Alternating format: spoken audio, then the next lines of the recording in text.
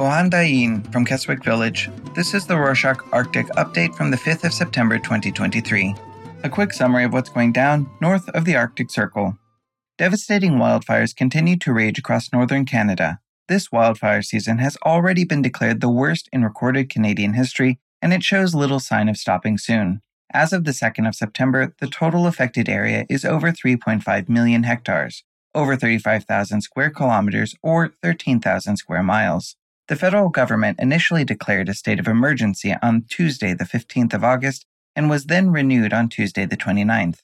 For evacuated residents, it is still not yet safe to return home. At least 200,000 people have been evacuated so far this year in Canada due to wildfires. In order to effectively combat the cause of wildfires, the government agency Polar Knowledge Canada has announced 1.7 million Canadian dollars or 1.25 million US dollars in funding to be given to local Arctic communities to address the impacts of climate change and help them adapt to a quickly changing environment. The Arctic Ocean is having just as hard a time as the land. A new study published in Nature Climate Change on the 28th of August shows that as the Arctic is warming, the zooplankton are changing their behavior. Zooplankton are a key part of the ocean's food chain, as a major source of food for everything from clams to blue whales. Zooplankton prefer the dark to avoid predators, normally migrating to the surface of the sea in the winter before retreating below in the summer when there is little darkness. As the climate warms and sea ice gets thinner, more sunlight will reach the upper ocean, with zooplankton migrating to depths earlier, and they won't return to the surface waters until later in the year. As a result, zooplankton will have less time to eat in the algae-rich surface waters, reducing their own survival chances. There's a real risk of collapse of the Arctic food web. Staying in the Arctic Ocean, Gazprom, the Russian natural gas company, has become the first company to ship gas from outside the Arctic along the northern sea route. The Arctic Ocean has once again seen rapid sea ice melting in 2023, and Russia has not wasted time taking advantage of this. Earlier this summer, the country began exporting oil shipments to China via the Arctic Ocean and has now started shipping natural gas via the same route because it shortens the voyage by about 10 days when compared with the traditional Suez Canal passage. Russian actions are having effects beyond the environment. On Monday, the 28th of August, the defense ministry of the newest member of NATO, Finland, pledged to spend 6 billion euros or around $6.5 billion on defense. NATO members agreed to spend 2% of their GDP in defense in July this year. For further reading on this subject, Reuters has published a detailed breakdown of the subject entitled Dark Arctic, NATO Allies Wake Up to Russian Supremacy in the Region. You can read the article with a link in our show notes. Finland isn't the only Arctic European nation having trouble with Russia. An international incident has erupted between Norway and Russia this week. 42 reindeer wandered across the border from Norway into Russia in search of food, finding Pasvik Zapovednik, a Russian national park. After grazing, all but 2 reindeer returned to Norway. Normally fenced off but frequently in a state of disrepair, the consequences have become costly and tragic. The 40 returning reindeer have all been slaughtered by the Food and Safety Administration under concerns that they will return to Russia or bring disease over the border. The Russian government has sent 2 compensation claims to Norway for their damage, one claim for $4,700 and a second for $4.4 million. The Norwegian response to the compensation claim is unknown, but Norwegian authorities have already begun repairing the border fence to prevent further incidents.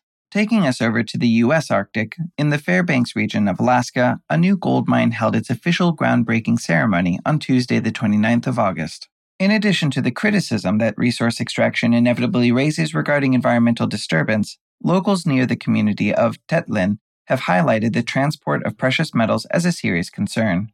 The mine, named Man Cho, will transport ore to a processing facility while passing through a protected wildlife corridor. 95-feet-long trucks are expected to depart the mine every 12 minutes, 20 hours a day, 7 days a week, with trial runs starting this summer. The move was called into question as this could pose a serious safety risk to residents, commuters, school buses, and vulnerable wildlife. This wasn't the only mining story to come out of Alaska this week. However, this one had a very different outcome. Bristol Bay, southwestern Alaska, might have the largest untapped reserve of copper and gold in the world. However, it is also the home of the largest sockeye salmon. Michael Regan, head of the Environmental Protection Agency, blocked the proposed mine, citing the potential impact on the vast salmon reserves that provide key sustenance to indigenous residents in the region. The Alaska state has referred a complaint to the federal Supreme Court to overturn the block. Indigenous populations in Canada have received some welcome news this week. Nunatsiavut is one of 4 Inuit homelands in Canada and hosts less than 3,000 Inuit.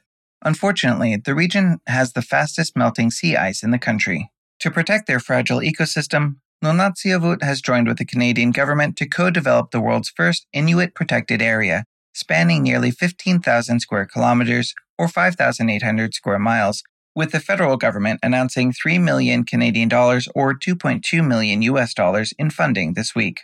Johannes Lampa, president of Nunatsiavut, noted the funding will help protect natural resources while allowing participants, quote, to keep their bond with the land that has sustained us since time immemorial, end quote.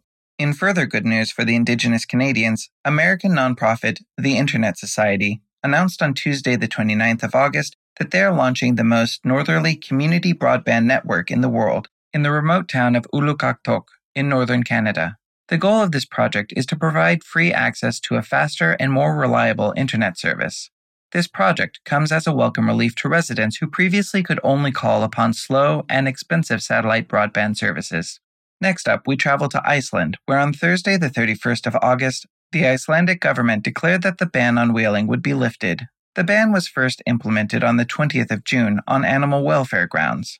The ban has been lifted under strict new regulations to increase monitoring and oversight of hunting methods and meet new ethical standards to increase animal welfare. This ruling is causing international tensions within the Icelandic government. A coalition of parties rule, with the Left Green Party accusing Prime Minister Katrín Jakobsdóttir of succumbing to pressure from the Conservative Independence Party and the Progressive Party, the other coalition party members.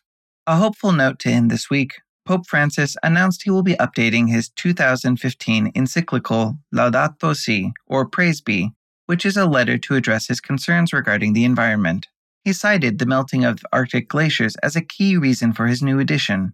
The new update will be published on the 4th of October, the date of the feast of St. Francis of Assisi. That's it for this week. Thanks for joining us. Did you know that today is the perfect day to subscribe to our show? Already did that? Well, thanks. Then tell your friends about us. Remember, you can help us financially with the link in our show notes. Bless, bless.